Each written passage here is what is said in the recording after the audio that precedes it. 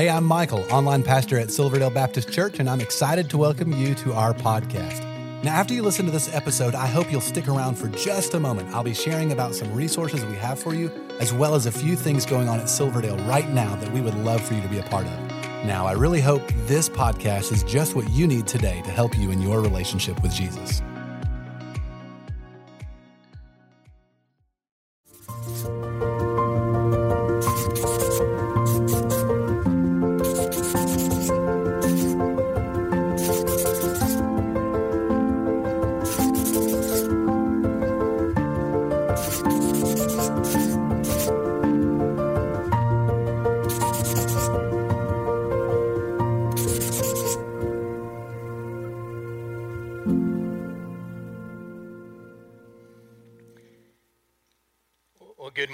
Welcome to Silverdale Baptist Church. It is so good to see all of you here worshiping with us today. I'd like to welcome all of our Creekside service, those of you at our Bonnie Oaks campus, North Ottawa, St. Elmo, and all of you worshiping online.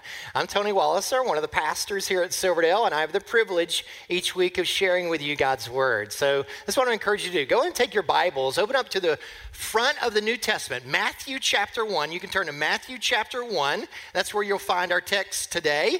And you can also take out these Bible study outlines that we provide for you. That way you can follow along and take notes as we study God's Word together. Last week we began a Christmas series called Peace on Earth. Isn't that what we all want? We want peace. Crazy times, we want peace. And we sort of look at the Christmas season, okay, maybe it's going to bring peace.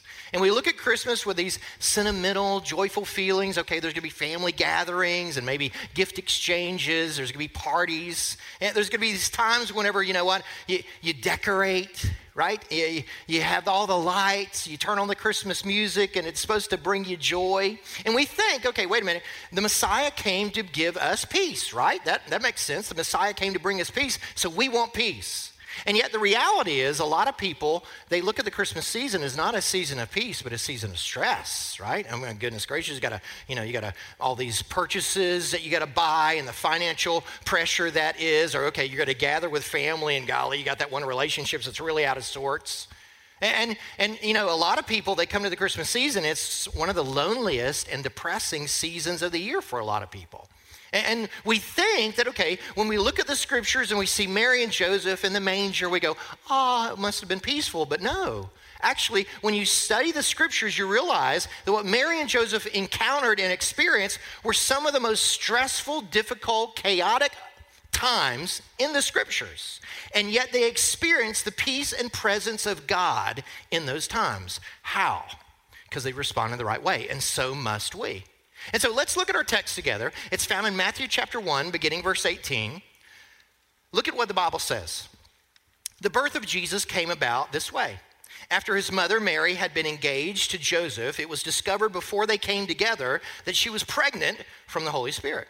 So her husband Joseph, being a righteous man and not wanting to disgrace her publicly, decided to divorce her secretly.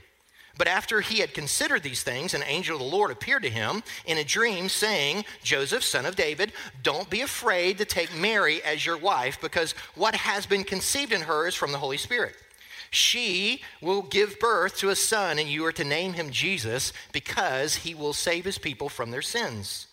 Now, all this took place to fulfill what was spoken by the Lord through the prophet.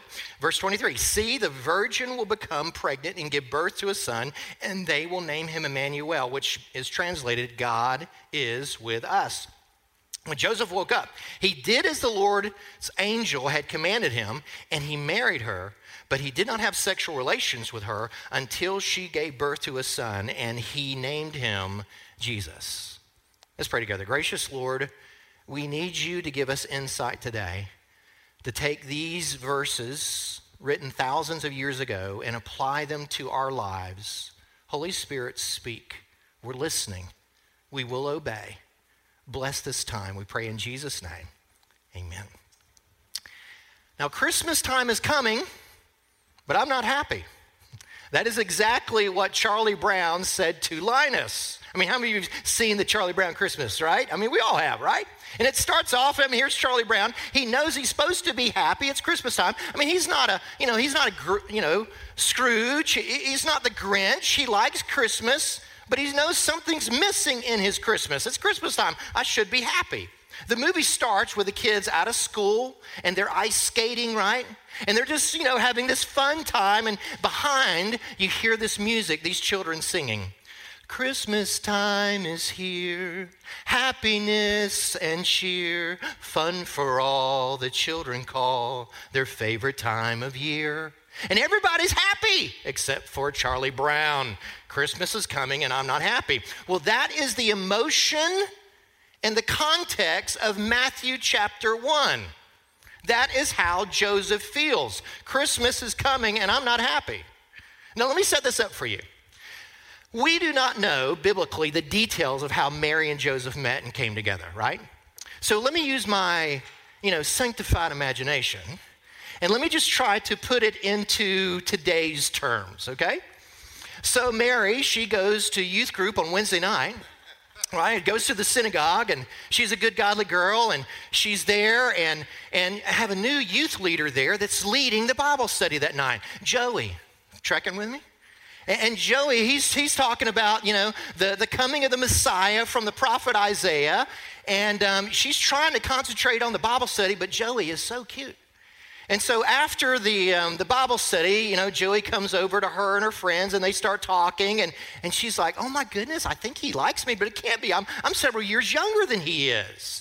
And then she finds out a little bit about Joseph, and he's got a job. He builds furniture for a living. She goes, oh my goodness, the last boy that I liked, he was still living at home with his parents and was unemployed. This is awesome, right? And so finally, during this conversation, Joey gets up the nerve to say, hey, how about us having coffee? And she's like, is this like a coffee friend coffee or coffee? And so, they meet the next week at the Nazareth coffee shop, and they're sitting there and they're talking, and, they're really having a great time. And one thing leads to another. They see each other again and again. And eventually, he meets her folks and she meets his folks, and the folks like each other, and they start talking about a bride price. And one day she's just at home listening to the radio, and all the love songs suddenly make sense to her. And little does she know that Joey, he's been saving up his furniture money to buy her a big ring. And then finally one day it happens. He takes her on a walk, and they go across the bridge, and the sun is setting, and he's got his friend, with a long lens camera for that Instagram moment. And he gets down on his knees and says, marry me. And she says, yes. She squeals and hugs him, and they embrace, and of course I will. And they go home and tells her parents, right? And her mom immediately starts planning the wedding and driving everybody crazy, right? Now, I don't know if all that happened, right? But one thing I do know is that we understand marriage, we understand love, right? There's some of those emotions that are going on. And just like any relationship, what did they start doing? They start planning. Well, we don't know all that they planned, but Mary and Joseph, they start planning. They obviously, part of their plan was they're going to remain sexually pure until, the wedding night. And they were probably planning, okay, where are we going to live, and are we going to buy a house, and okay, we want to be debt-free. Maybe we need to go through Financial Peace University, or how many kids we're going to have. And then what we learned last week is that the Lord shows up. God sends an angel to Mary, and the angel announces to Mary, Mary, God has chosen you to give birth to the Messiah. And she goes, well, that can't happen. Joseph and I were engaged, but we're not intimate. And the angel said, no, it's not going to be through Joseph. The Holy Spirit's going to come upon you. And Mary's like, I don't fully understand this, but let it be to me according to your word. And so the angel departs, and Holy Spirit descends, and Mary's pregnant. And Mary's like, she loves the Lord. She loves Joey, right? And she's like, I got to tell Joseph. And he's going to be beside himself. Oh my goodness, that God has chosen us to be the parents of the Messiah. Let's take a quick poll. How many of you think that whenever Mary came and made this announcement to Joseph, that he was just all excited? How many of you think that he was freaking out? He's freaking out. That's the context of Matthew chapter 1. He is freaking out. Why? His life flashes before him. This marriage is basically done. The future that he's dreamed about has become a nightmare. His reputation is going to be forever tarnished. Christmas time is coming, but like Charlie Brown, Joseph is not happy. He's not happy. So what do you do whenever circumstances do not make sense? How do you find peace on earth in those times? Well, you do what Joseph did. And that's what we're going to talk about today. Let's look again at our passage in Matthew chapter 1, verse 18. The Bible says this: the birth of Jesus Christ came about this way after his mother Mary had been engaged to Joseph. That's the Jewish betrothal. It was discovered before they came together that she was pregnant from the Holy Spirit. So her husband Joseph, being a righteous man and not wanting to disgrace her publicly, decided to divorce her secretly. Now, Matthew words that perfectly. We read it today and it seems a little confusing. You go, okay, verse 18, it says they're engaged. Verse 19, Joseph is called her husband, and the only way to dissolve this thing is through divorce. And so what are they? Are they married or are they engaged? Yes. See, that's the essence of the Jewish betrothal. Several weeks back, I shared this with you during our Hidden series. That basically what you have here is that you have the families come together and they agree on a bride price that is paid. There is vows that they make to each other, the promises, the culture, the society looks at them as though they are married. Okay? And that betrothal period lasts about 1 year, but they do not come together yet. They remain separated and pure, waiting for the wedding night. And then the wedding itself is like a week long, and a part of that is the consummation of the marriage. And so the Bible is very clear, making us understand exactly when this happened. It happened during the 1 year betrothal period of time that she is pregnant. So what does that mean? That means that this baby is not Joseph's, and he knows it. He knows it. This is not my child. I dreamed of this woman, now she's a nightmare. And he's doubting, he thought that she was a godly woman, but now he's doubting her integrity and her word. I mean, she says that she's, pregnant by the Holy Spirit, but who's ever heard of such a line as that? And so he's thinking, how can I break off this engagement? Several years back, there was a young lady who wrote Dear Abby. She wrote this. She said, "Dear Abby, I've been going with this man for quite some time, but just before the wedding, I discover that he has a wooden leg. Do you think I should break it off?" No. Well, that's where here's Joseph, and he's like, how do I break off this wedding, right? I mean, this is, she's carrying a child that's not mine. Verse 19, look at it. Joseph, being a righteous man and not wanting to disgrace her publicly, decided to divorce her secretly. Now that expression, Joseph being a just or righteous man, that is a very technical expression. It means he strictly obeys the Torah, the law. The law says it, he obeys it. And so at the top of your outline there, I really give you the 4 options that Joseph has. Joseph's got 4 options in how he's going to deal with Mary in this difficult situation. I mean, he's a strict follower of the Torah, the law. And so the first option, obviously, is follow the law and stone her. This child is not yours. She's obviously committed adultery. That is one of the things that you can do with an adulterer, is stone them. Look at Deuteronomy 22:21. She should be brought to the door of her father's house, and there the men of the town shall stone her to death. Now, Joseph has all his life strictly obeyed the Torah, the law, but he can't bring himself to get a mob of men to go to Mary's house and have her stoned. He just can't do that. Well, the Bible also gives you another option, and that is divorce. And divorce can be public or it can be private. Well, if you choose the public divorce, what is that? Well, jot this on your outline. It's justice. I demand justice. I'm going to have a public divorce. And I am sure that all of his friends were saying that's what you need to do. I mean, obviously, you know what you need to do? You have a public trial. You need to drag her through the mud. That way everybody knows that she's the one who's done this and you are a righteous man. But Joseph obviously loved Mary because he lets go of his need for justice. And what does he do? He gives Mary grace. Jot that down. He gives her grace. That's going to be a private divorce. Look at it. It's found in verse 19. Not wanting to disgrace her publicly, decided to divorce her secretly. Now, I know that divorce is very common in our day and age today, but who would have thought that divorce is a part of the Christmas story? It was. I mean, think about it. Those little, characters that we put together on the nativity set.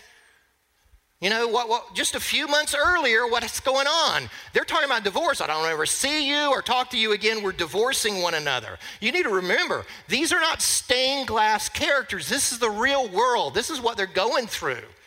And so here's Joseph, who's, okay, I'm not going to follow the law. I'm going to, move beyond my justice. I'm going to give her grace. But then God's going to ask him to do something even beyond that. Number fourth option is this, jot this down, respond in faith and take her as your wife. Respond in faith and take her as your wife. Now, this is not on anybody's radar. For Joseph to take Mary as his wife, he would in essence be saying, the child is mine.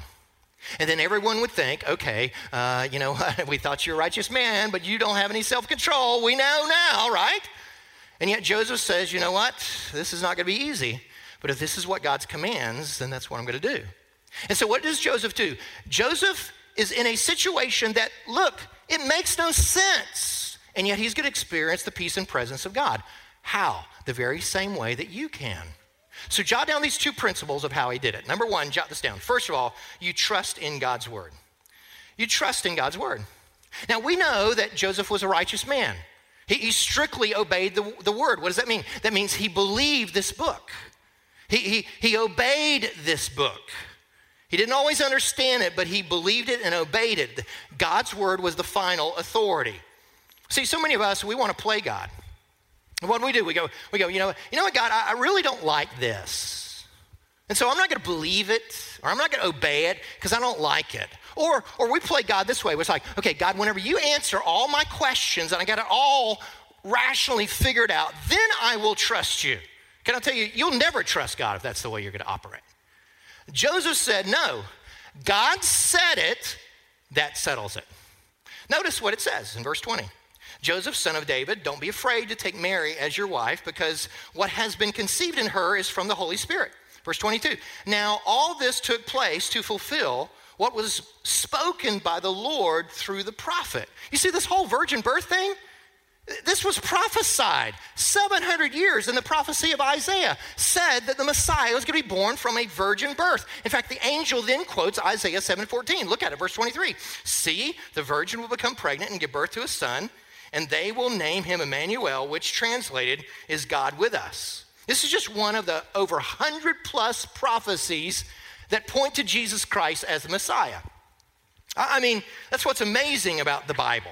Is the Bible predicts this is what the Messiah is going to come and do and be. And it's all predicted, and Jesus fulfilled it.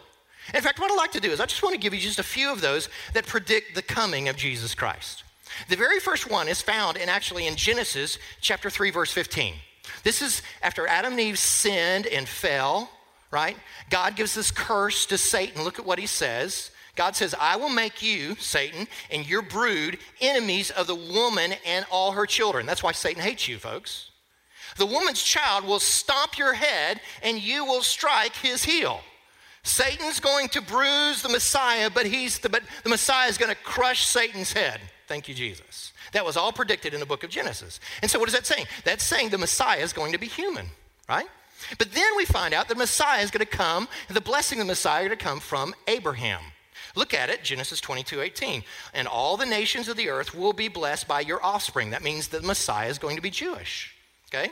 But not only that, it narrows even more. The Messiah is going to come from the tribe of Judah. Look at Genesis 49:10.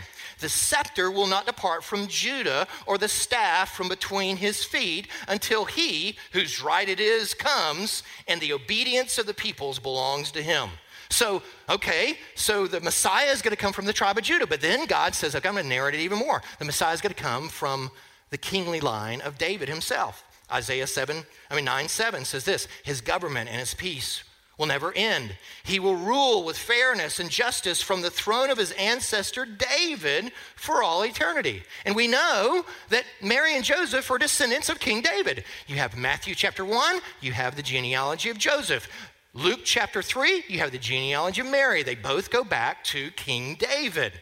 And then this past summer, we studied through, the book of Daniel. And I took an entire message explaining to you Daniel chapter 9, where it predicts precisely that the Messiah would come in the first 30 years of the first century AD.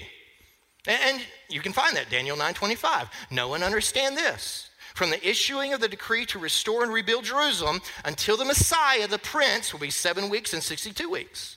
So very few people are now able to fulfill this prophetic, prediction. And then it even gets more precise. Okay, the Messiah is going to be born in the little itty bitty town of Bethlehem. Micah 5:2. Bethlehem, you are small among the clans of Judah.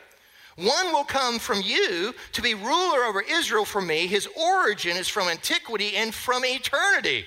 And so very few people can be the Messiah based on the word of God. But then Isaiah says, oh, and by the way, he's going to come from a virgin birth. Well, okay. Nobody before, nobody since Jesus Christ has had a virgin birth. See, Jesus Christ fulfills all the prophecy. Jesus does. So you've heard me say this before. This is one of the primary reasons why I believe this is God's book, because of fulfilled prophecy. There's no other book that has verifiable, fulfilled prophecy. No other book. The Quran doesn't. Book of Mormon doesn't. The Veda writings of Hindu don't. The book of, Buddha doesn't. Confucius doesn't. The Bible alone has fulfilled prophecies. That's why you can trust it. And so what do? Whenever you go through a season like, Joseph, when this makes no sense, what do? You get in the Word just like he got in the Word. And you sit down and you pray, you say, God, reveal to me, speak to me, give me a promise, give me a word. I got to hang on to something during this chaotic time. And guess what? God will. And you hang on to that, and that promise of God will be like an anchor for your soul that will keep you steady during the storms of life. And so what do whenever, you're in a life and things don't make sense? You do what Joseph did. First of all, you trust God's word. Second thing you do is this, jot this down. You choose to obey immediately. You choose to obey immediate. Why? Because quick obedience is a smart way to live. Now, I don't know about you, but I've discovered through the years that it's harder to obey when you delay obedience, right? I mean, think of it like this. Let's just say that you say something unkind to somebody at work. You're a little snarky, a little cutting, right? And, and everybody laughs, ha, ha, ha, ha.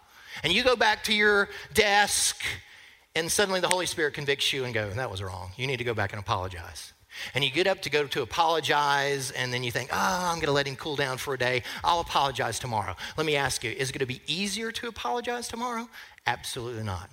The longer you delay, the harder it is. That's the way it is.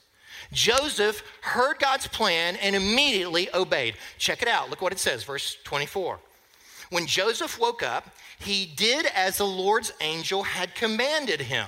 He married her, but did not have sexual relations with her until she gave birth to a son and named him Jesus. We need to follow Joseph's example. Whenever he heard and understood the word of God, snap, I'm going to obey immediately. Now, can I tell you, all his friends and family were saying, no, don't do this. Common sense was saying, this doesn't make any sense. All the self-defense mechanisms were kicking in, going, do not do this. Convenience were saying, this is going to be hard. Pride was saying, this is not your child, and yet God said, do it, and so he did it. You see, you don't have to understand everything. All you got to do is say, God, I want to be obedient, and I want to do the next right thing. No matter what circumstance you're in, no matter how confusing things may be, you do know what is the next right thing for me to do. Do the next right thing. In fact, turn to the person next to you and just say, do the next right thing. Do that right now. Do the next right thing. Do the next right thing. And can I tell you, whenever you take that step of obedience and do the next right thing, here's the promise. Jot this on your outline. Your act of obedience can set in motion the move of God. Your act of obedience can set in motion the move of God. You just think about it. The Savior of the world came whenever two young people said yes to the Lord. And God said, okay, you're going to have a child. The Messiah is going to come through you. Now, what's amazing to me is that God didn't give them any more details, did he? He just said, okay, the Messiah is going to come through you. No details. I mean, how do you raise the Messiah? How do you discipline the Messiah? Do we spank him? Do we put him in timeout? Oh, he's perfect.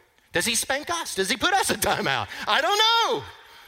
I mean, what do you do? I mean, all I know is that they obeyed, and it set in motion the move of God. And that's encouraging to me, because you obey God. You do the next right thing, and it can set in motion the move of God. I mean, think about it. Maybe this week you're at work or you're with your family, and God prompts you, hey, invite that person to a Christmas Eve service, and you obey. And what happens? They come, they hear the gospel, and they come to faith, and what happens? A life is changed, a marriage is changed, a family is changed, generations are changed. Why? Because of your one act of obedience. You obey, and it sets in motion the move of God. Well, that's Joseph. Joseph could have argued with God. He said, oh, my reputation is going to be bad. No, do it. Now, did Joseph understand everything? Of course he didn't. There's going to be plenty of times that you're not going to fully understand. You're not going to understand God's plan. You're not going to understand God's purpose. But this is what you got to hang on to. God does have a plan and God does have a purpose. You may not understand it. It's okay if you don't understand it, but you've got to trust that God does have a plan and he does have a purpose. And so what was God's plan? To bring the Messiah, right? Look at it in verse 21. She will give birth to a son, and you will name him Jesus because he will save his people from their sins. Verse 22. Now, all this took place to fulfill what was spoken by the Lord through the prophet. See, the virgin will become pregnant and give birth to a son, and they will name him Emmanuel, which being translated is what? God with us. Can I tell you that's what Christmas is all about? God with us. God stepped out of heaven in the person of his son, Jesus Christ. Jesus took on human flesh. What does that mean? That means that Jesus, you know what? He lived the perfect life that you and I could never live, but he also experienced all the same temptations and struggles and suffering that you and I experience, yet without sin. And on the cross, the Bible said that Jesus Christ literally bore all of your sins, all of your sorrow, all of your heartache, all of your burdens. He took it all on him on the cross. He experienced it all. But he didn't just stay dead. No, he rose again. Why? To give you life. Life now, eternal life, forever and forever, but ultimately so that God can give you a promise. What is that? That he's going to be with you. Never will I leave you or forsake you. That Jesus Christ can be Emmanuel no matter what you're going through. You see, some of you right now, you're like Joseph. You're in a crisis that doesn't make sense.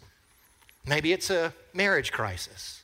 Maybe it's a financial crisis. Maybe it's a health crisis. Maybe it's a crisis of faith. I don't know, but I'm asking you, it may not make sense to you, but will you trust God? Will you get into his word and say, God, give me a promise that I can hang on to? And then what do? The next right thing. And if you will do the next right thing, your act of obedience will set into motion the move of God. And even though you may not understand, you'll have peace. That's how to experience peace in those times that you don't understand. Be like Joseph. Well, I hope this was helpful to you. If while listening, you realized you need to take the next step in your relationship with Jesus, we would love to help you with that. You can connect with us by clicking the link in the show notes to our website and then clicking the Connect Card button. In our weekend worship services, we are in a 6-week sermon series called Jesus in the Midst. John chapter 13 and 14 record Jesus' final words to his disciples in the upper room. They are about to enter the darkest moment in history, and Jesus shares with them the essentials of what they need to walk through them. You know, the things they needed in the midst of their darkest hour are the same things we need in ours. We would love for you to join each week at one of our campuses or online. You will find service times by clicking the link in the show notes to our website. Lastly, there are so many ways for you to get involved and be a part of what God is doing at Silverdale. We really want you to feel welcome and a part, so please stay connected. Be sure to like and follow us on all our different social media accounts. You'll find all the links in the show notes of this episode. And lastly, help us spread the word about this podcast. Take a moment to share this episode with your family and friends. Again, we appreciate you listening and hope you will join us again next time.